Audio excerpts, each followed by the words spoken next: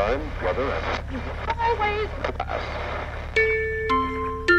Road Trip Radio.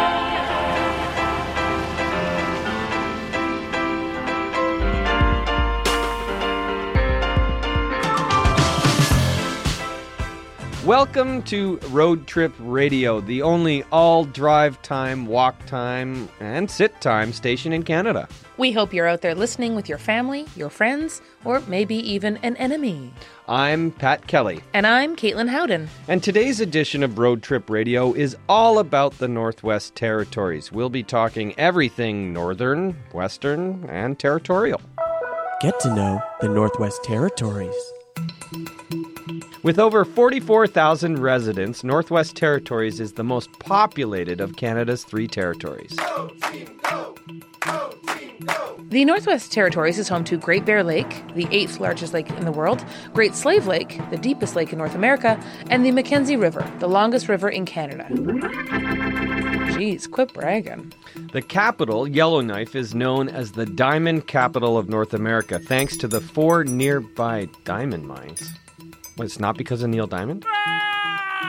The first written account of the game of ice hockey took place in the Northwest Territories in 1825. It's also the first written account of someone saying, I just gotta get out there, give it 110%, just work for the puck, work for the team. Oh, we had a great defense out there, everyone's really working real hard, and this is a big year, we're really gonna do it. Of Canada's three territories, the Northwest Territories is neither the most northern or the most western. Go, team, go! And that's a little bit about a place we call the Northwest Territories. Also on today's show, we learn all about caribou and their scat. We take a harrowing drive across the ice. And as always, we are joined by a roving reporter and loose cannon, Peter Oldring. Peter is in the Northwest Territories right now, just trying to fit in with the locals. Peter, are you there? Yes, hello, Caitlin, and hello, road trippers. I am here in the Northwest Territories, and I'm participating in something that happens up here known as a 36-hour golf tournament. Here in the land of the midnight sun, yes, and I will tell you, you would not believe how sunny it is, even at this hour, Caitlin. And what time is it where you are? 2 p.m. In the afternoon. But I've been awake since 5 a.m. 2 days ago. So it's very difficult right now is what I'm saying. In the land of the midnight sun, my circadian rhythms are a bit messed up. I'm sort of losing it, if I'm being honest. You know, my hotel has blackout curtains, but it just doesn't make it dark enough, and I'm just having a tough time sleeping. So how are you preparing for this golf tournament? I'm taking lots of coffee and just trying to keep my eyes open, keep my eye on the prize, just make it to the end of the 36 hours. At this point, I'm seeing balls, I'm seeing holes. I don't know if they're mine. I don't know if they're even on the golf course. Okay, Peter. Well, you hang in there, and we'll check in with you in a little bit, right after tea time. How about that? Okay, good. I wonder if that's what this is now. So sunny. Okay, talk to you in a bit. Road Trip Radio. Now, take a look at that fish. That's at least a 15-pounder. From the creative team that brought you Fishing on the Radio. Be a largemouth bass. That is a largemouth with comes another experience that begs to be televised. And that is a tremendous break from Todd Shovels. Absolutely, a tremendous break indeed. So let's describe what we have here. The green ball went into the side pocket. The red ball went off the side bank and has ended up in the middle of the table. The yellow ball came terribly close to the corner pocket, but of course it stopped right where it did. And that leaves us with the orange ball, which from my vantage only moved about an inch. Billiards Radio, because it's the only sport that we could afford to get the rights to. And that's a costly miss for Henderson. Yes, indeed. He had that one all lined up, but then clearly was thinking of something more interesting, and it caused him to miss the side pocket by, again from my vantage, a quarter of an inch. Maybe less. Interesting. Billiards Radio is a once-in-a-lifetime opportunity to really test your powers of visualization. We mentioned the humidity in our opening preview, but little did we know it would cause 3 in-match chalk-ups by Jacobs. Absolutely, and of course, you're only able to chalk up 4 times per match, so this really will be a thrilling conclusion to see if he's able to hang on to the lead with only 1 chalk-up left in his back pocket, as it were. Yes, I'm literally on the edge of my seat. Yes, from my vantage, I can see that by what would seem to be a quarter of an inch. Maybe less. Billiards Radio. Get ready to imagine the action. Road Trip Radio Community Calendar. It's now time for the Northwest Territories Community Calendar, brought to you by these crazy kids. Yeah! A warning, only one of these events is real. It's up to you to decide which one it is. In celebration of Canada 150, the Folk on the Rocks Music Festival starts on July 14th. The festival takes place on a subarctic lake and features lots of musicians that are way better than Bieber. Next Tuesday is Eat a Chocolate Bar Day. By law, every resident of the Northwest Territories gets to eat their favorite chocolate bar. The Yellowknife Shoe Pile is happening on Labor Day. Everyone in Yellowknife will put their shoes in a big pile and then try to get them back. And that's the Road Trip Radio Community Calendar, brought to you by these crazy community kids. Yeah!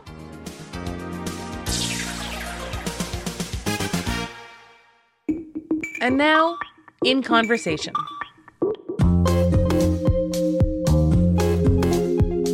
Around Toledo in the Northwest Territories, she is known as the Caribou Poop Lady, but her real name is Dr. Jean Pulfus.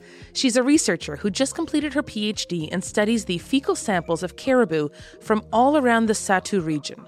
So, Jean, thank you for joining us today on Road Trip Radio. You specialize in caribou poop. We can say poop? Yes. Poop so the technical word is scat. So why do you study caribou scat? So we have a question, and it basically breaks down to how do we name caribou? There's lots of different behaviors that caribou have across Canada, and colors, slightly different colors of brown and white, how their antlers are shaped. But how we name and where we find the edges or the break points between 2 different types of caribou is very challenging. And so we wanted to know, how should we name caribou? And we used a couple different ways to figure that out. One is by collecting the caribou scat, run our analysis on it, and we can find out how the caribou are genetically related. So the same way people are related to our aunts and uncles and cousins, caribou are also related in that way. And another way is to ask the people who have been living with caribou for millennia, and I work with Dene people in the Satu region of the Northwest Territories, and they have, in their language, different ways of naming the different types of caribou. That's so interesting. So would you say that maybe like my aunt and I would maybe have similar poop?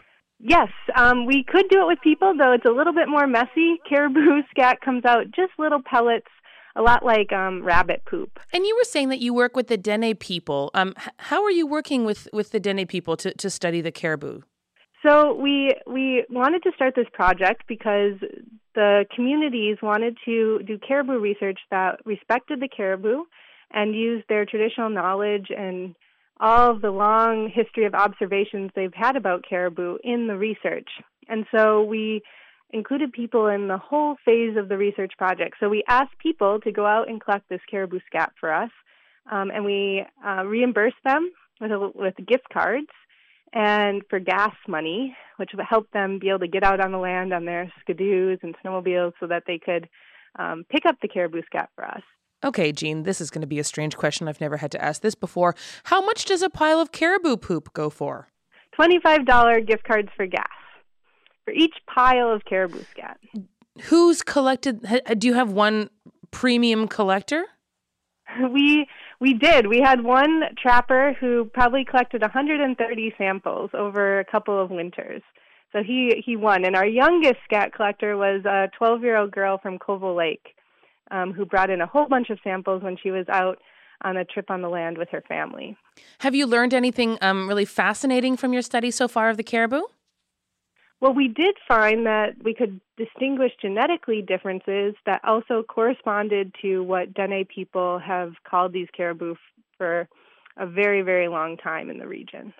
And so that's one case where Dene language and the traditional knowledge that people hold has a more fine-scale understanding of different types of caribou, and that helps us as scientists understand better how ecosystems work. Wow. You're not originally from the Northwest Territories, though, are you? I am not. I'm from northern Wisconsin is where I grew up. And now you live in the Northwest Territories? Yeah, exactly. What brought you there? You know, when I was in 8th grade, my family drove through Canada up to Alaska from Wisconsin. So we drove across the prairies, and then we hit the Rocky Mountains and drove up the Alaska Highway through Whitehorse. And at some point off on the side of the road, I saw my first caribou. And I think I've been drawn to the north ever since. So what would you tell people about why they should come and visit the Northwest Territories? What is it about the Northwest Territories that you love so much? Wow, that's a hard question because there's so much I love about the North. The landscape is always changing. We have the winters that are very dark where we have only a few hours of sunlight during the day, but then the nights are spectacular because we have northern lights flying across and lighting up the snow. Sometimes they are so bright you can see even brighter than a full moon. Then in the summer, we have these long daylight. The midnight sun goes all night, and so you get changing conditions all the time that makes it really exciting to be in the North. Well, it sounds awesome. Thank you so much for speaking with us today, Jean. I learned a lot about poop. Thank you so much for having me.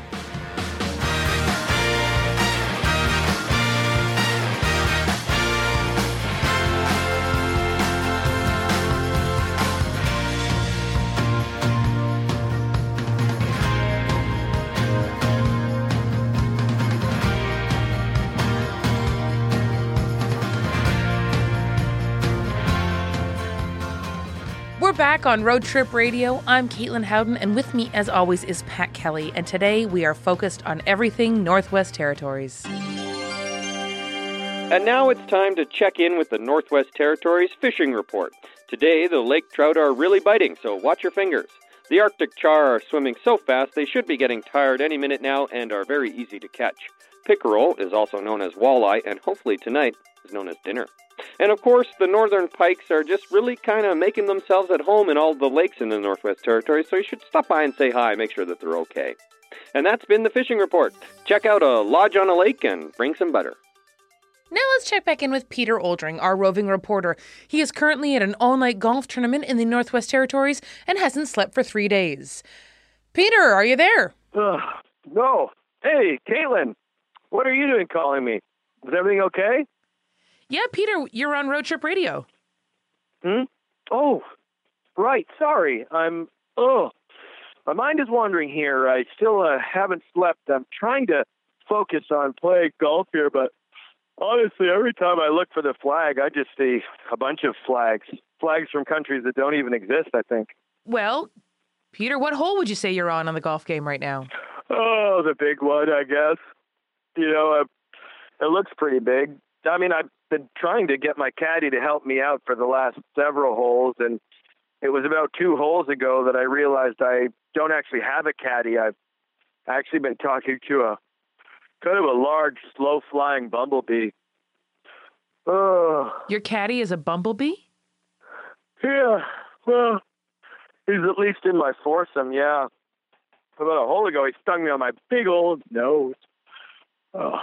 Peter, maybe you should just sit down and close your eyes for a bit.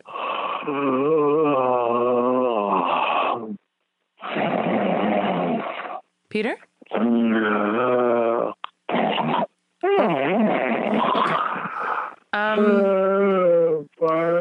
Well, listeners, clearly Peter has fallen asleep, which I think is actually good for him. So let's let him get some Z's, and we'll catch in with him a little bit later on. I'm going to hang up, okay, Peter? Peter, can you hang up? This is going to cost him a fortune. Imagine having to test the ice every time you wanted to walk to school. Well, that's exactly what the people living in the Northwest Territories have to do.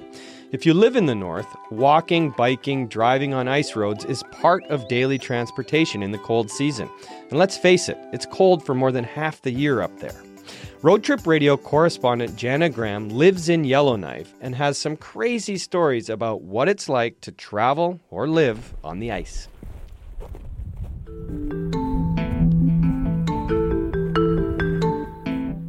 Here in the Northwest Territories, we live surrounded by ice. And since it's below freezing for more than half the year, the lakes and rivers turn to ice and people use them as roads. Temporary roads, but still roads. We call them ice roads, and they're the world's best shortcuts, and they're only open in the winter. And some people in the capital city of Yellowknife actually live on the ice. There's about 40 floating homes, also called houseboats, located on Great Slave Lake. Houseboat residents can canoe or motorboat to their house in the summer, and then they can walk or drive on the lake in the winter. It sounds like a fun way to live, right? It is. But in the spring, when our roads start to melt, people on the ice face a bit of a problem. Here's 3 stories about living life on the ice. This is my friend Marty. My name's Marty Oneboot. We're presently standing on the Great Slave Lake. As you can hear, we're not floating. We are standing on solid ground. So solid that you can drive on it, you can walk on it, you can jump up and down. You're not falling through. It's perfect. They're many meters. What is it, like 4 feet, 5 feet, maybe 6 feet some places? When winter turns into spring, when ice starts to thaw, that's when it's hairy. One of the techniques you can use to get across, 1 foot in one canoe, your other foot on the ice, and you're just skating it across. One swing at a time, one push at a time. Because if you ever hear the ice crack, you can quickly jump into the canoe, and that's what you call a skiffle. It's April. I asked Marty how he's planning on getting to work. So I got my canoe, I got my life jacket, got to make sure you always have that, safety.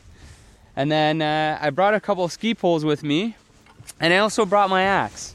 We're just jamming into the ice and pulling yourself with it.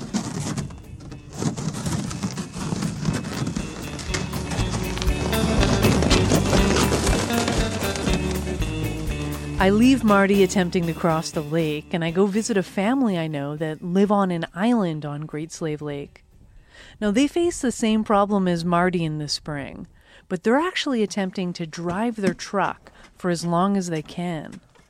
Hi, my name's Mike Mitchell. I live in Yellowknife. I live on an island, actually, in Yellowknife Bay, which isn't too far from the mainland. We can see the city right from where we live, but because we're on an island, getting back and forth to the mainland gets tricky at certain times of year. So it's springtime, sun's coming out, warming up the ice and the snow, and we're getting a lot of melt. So these are the last days of driving our car from the island over to the mainland. So we're heading across to get some supplies before the ice starts to melt too much. How do you tell if the ice is okay to drive on? Well, in the fall of the year when the ice is thin, I usually just send my kids out first, and if they fall through, then that's a good sign that the ice isn't quite safe yet. People out on the bay here and that live on the island tend to have lots of kids because they do lose a few every year. We usually just prepare for the trip just in case that the ice isn't sufficiently strong to hold the truck up. So, for instance, we overinflate our tires. If we do fall through, if the tires are full enough of air, then it'll float like a boat on the water. You have to be careful not to overinflate them, though, because if they burst, then of course you have no buoyancy and you're going to sink straight to the bottom. That's happened a couple times. Some people wear life jackets or bathing suits. I, as you can see, prefer to wear nothing at all, so that when I get to the other side and I do fall through, then at least I got a dry set of clothes. Okay, guys, it's time to go. Sadie, can you go get your bathing suit on, please? Jolliffe, go get your bathing suit. Okay, we'll take all your clothes off then. Okay, guys, let's get in the truck. All right, guys, got your seatbelts on? No. Good, don't do them up. You don't want your seatbelt on in case we fall through, right? Keep your window down, please, Jana. All right, so we're heading across to go get some lumber. We're going to build a sauna this summer, and if we don't get the wood across now, it's kind of hard to do it in a boat. So we're going to go across, get some lumber, get some gas, and the morning's a good time to travel because it's still cold from the nighttime, and it's not too wet and mushy. But there is an enormous hole here at the at the approach where you come off the mainland onto the ice, or in our case off the ice to go onto the mainland, and that's the sketchiest part. Oh, I see this big white truck up here that's having a struggle. All right, so I'm gonna try a different spot, because that spot obviously has got a big hole that swallows up trucks. Okay, ready to go? Yeah. All right. Cross your fingers. We approach a large patch of open water and then steer just left of it. And we're stuck. Mike puts his truck in four-wheel drive for extra traction, and then he hits the gas hard until we get through the slush. Give her.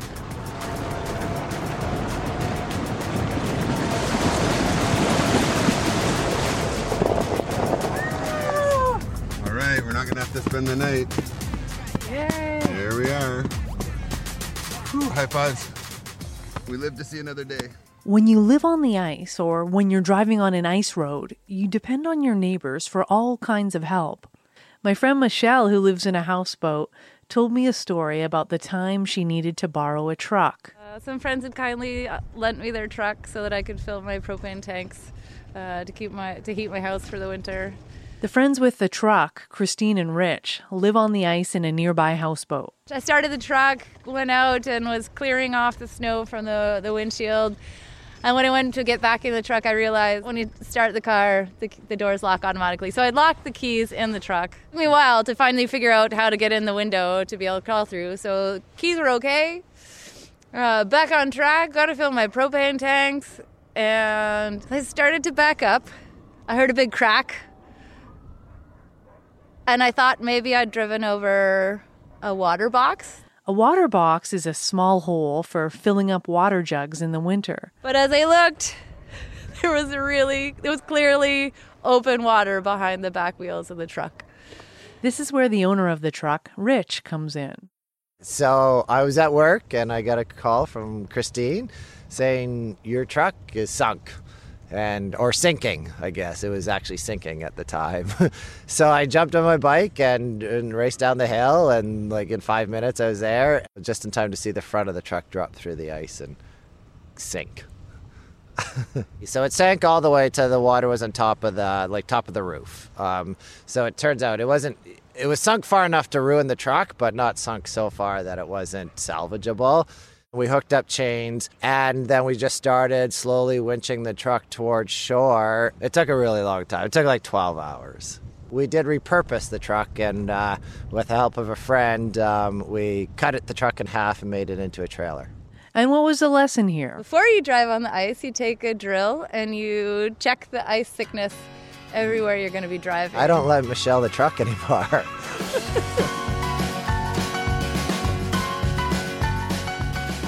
When you live in the Northwest Territories, you're close to nature. There's nothing quite like walking and driving on the same body of water you're paddling on in the summer. And if you do happen to fall in, there's always someone around to pull you out.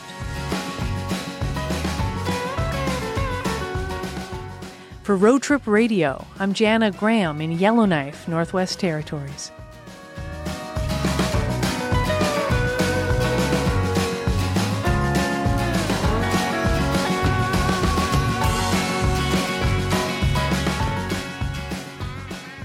Hi, I'm Tim Parker, and this is Quizmaster. Quizmaster, celebrating Canada's sesquicentennial birthday, one quiz at a time. This week highlighting the Northwest Territories.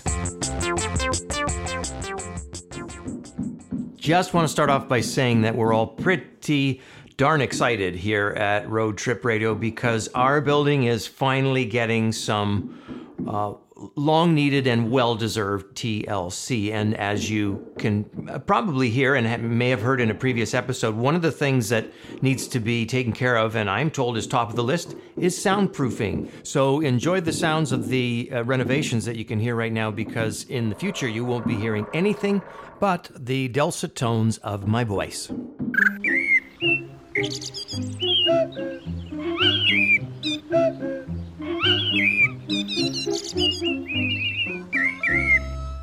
Every March in the capital of the Northwest Territories, Yellowknife, a month-long festival is kicked off.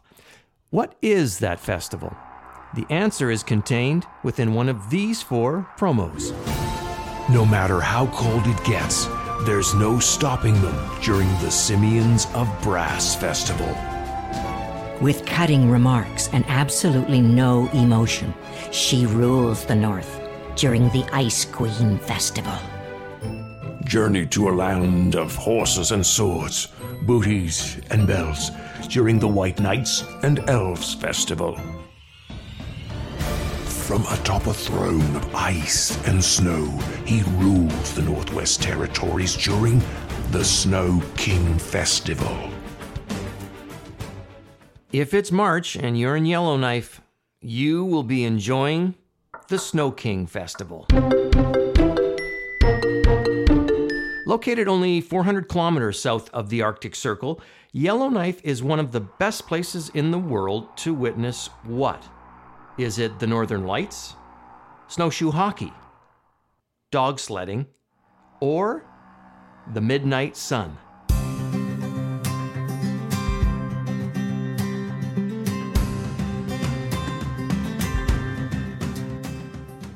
With its seasonably clear skies and a lack of light pollution, Yellowknife is a great place to see the Northern Lights. Okay, what is going on? Okay, you're cutting through the wall. Stop!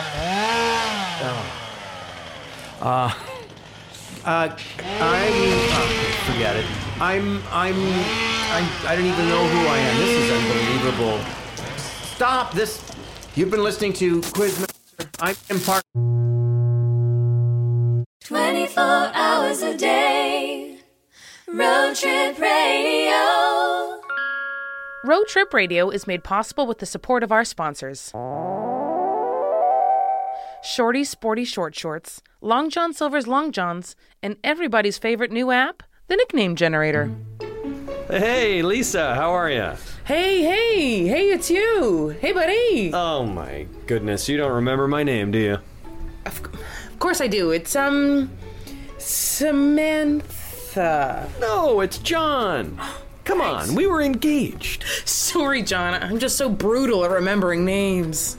Hey, don't be so brutal. Have you heard of the new Nickname Generator? The what?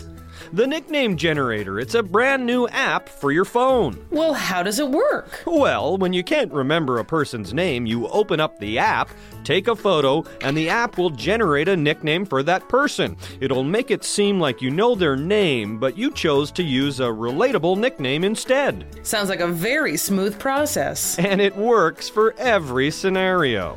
Hey, Lisa, just swung by your office to see what you're up to. Hey, you!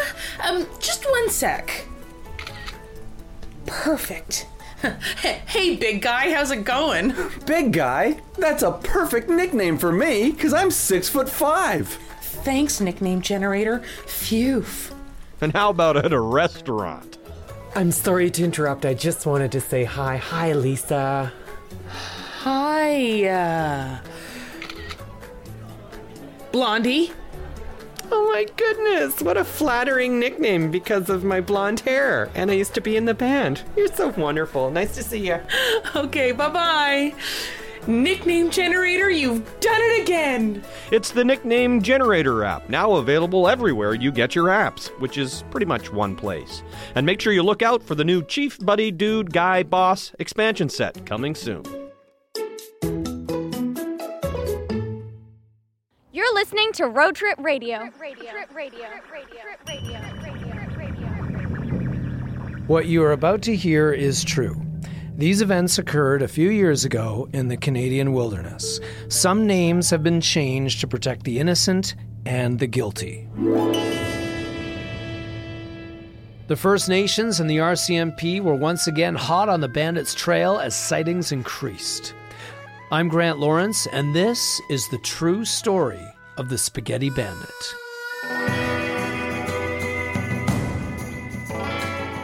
Chapter 9. The Search.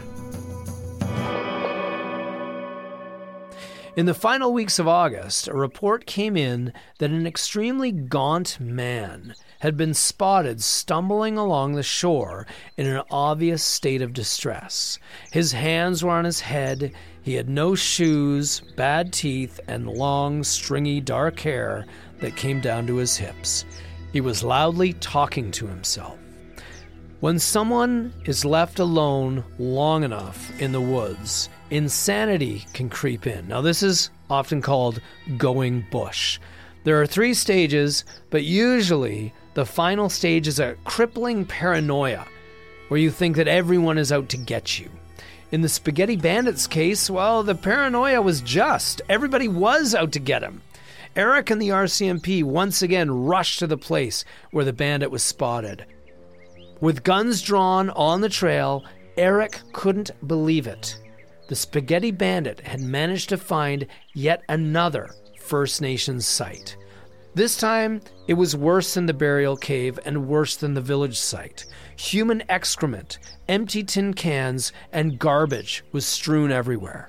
But there was no yellow kayak and no Spaghetti Bandit. The search expanded. The RCMP brought in dog teams and helicopters. The bandit had escaped again without a trace. Everyone in the area was now on the lookout for a thin man with long black hair in a yellow kayak. Then, in the final week of September, they got him. But it wasn't the police.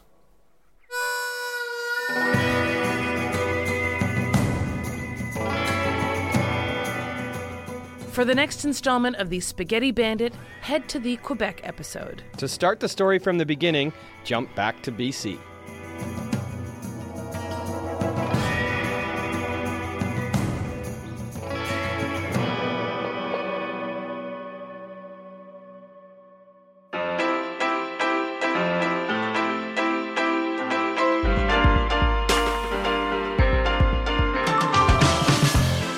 Well, that's about all the time we have today for the Northwest Territories. But before we go, let's check in one last time with Peter Oldring, who was at the Midnight Sun Golf Tournament. Peter, how did it go? Hello, Caitlin and road trip listeners. Question, have you heard of somnambulism? No, I don't think I have, and I think I can speak on behalf of everyone else and say we haven't heard of it. Our road trip listeners that are familiar with big words, of course, they've already figured it out. It means sleepwalking. And Caitlin, I've just finished sleepwalking through 18 holes of golf. And guess what? I won the tournament. What? You won? Yeah, I just sleepwalked through the final round. I shot at 57. Wow, I was even going in the drink once. That's impressive. I'm a natural. I didn't even know you played golf.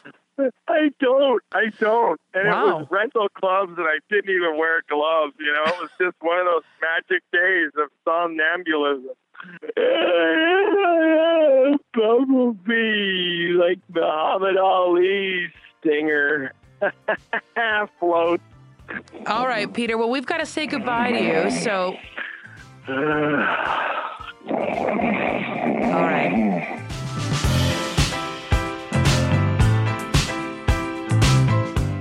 That's about all the time we have for Road Trip Radio. We want to thank you for listening, and remember to keep it tuned where it's always drive time, walk time, or sit time here on Road Trip Radio. We leave you today with the sounds of a diamond mine outside Yellowknife. Just listen to those diamonds sparkle. Gorgeous. Take care, everybody. See you next time. Bye. Road Trip Radio has been made possible by the Government of Canada and is produced by Kelly and Kelly Creative and Sumo Audio. Research by Matt Masters, Janice Tufford, and Leslie Johnson. With contributions by Dave Shumka, Brian Short, Paul Tedeschini, Sophia LePage, Zoe Robertson, Grant Lawrence, Jen Bohm, Naomi Sneakus, Matt Barham, Mike Balazzo, Sandy Jobin Bevins, and the Road Trip Radio kids from Arts Umbrella in Vancouver. Keep listening to Road Trip Radio, broadcasting 24 hours a day.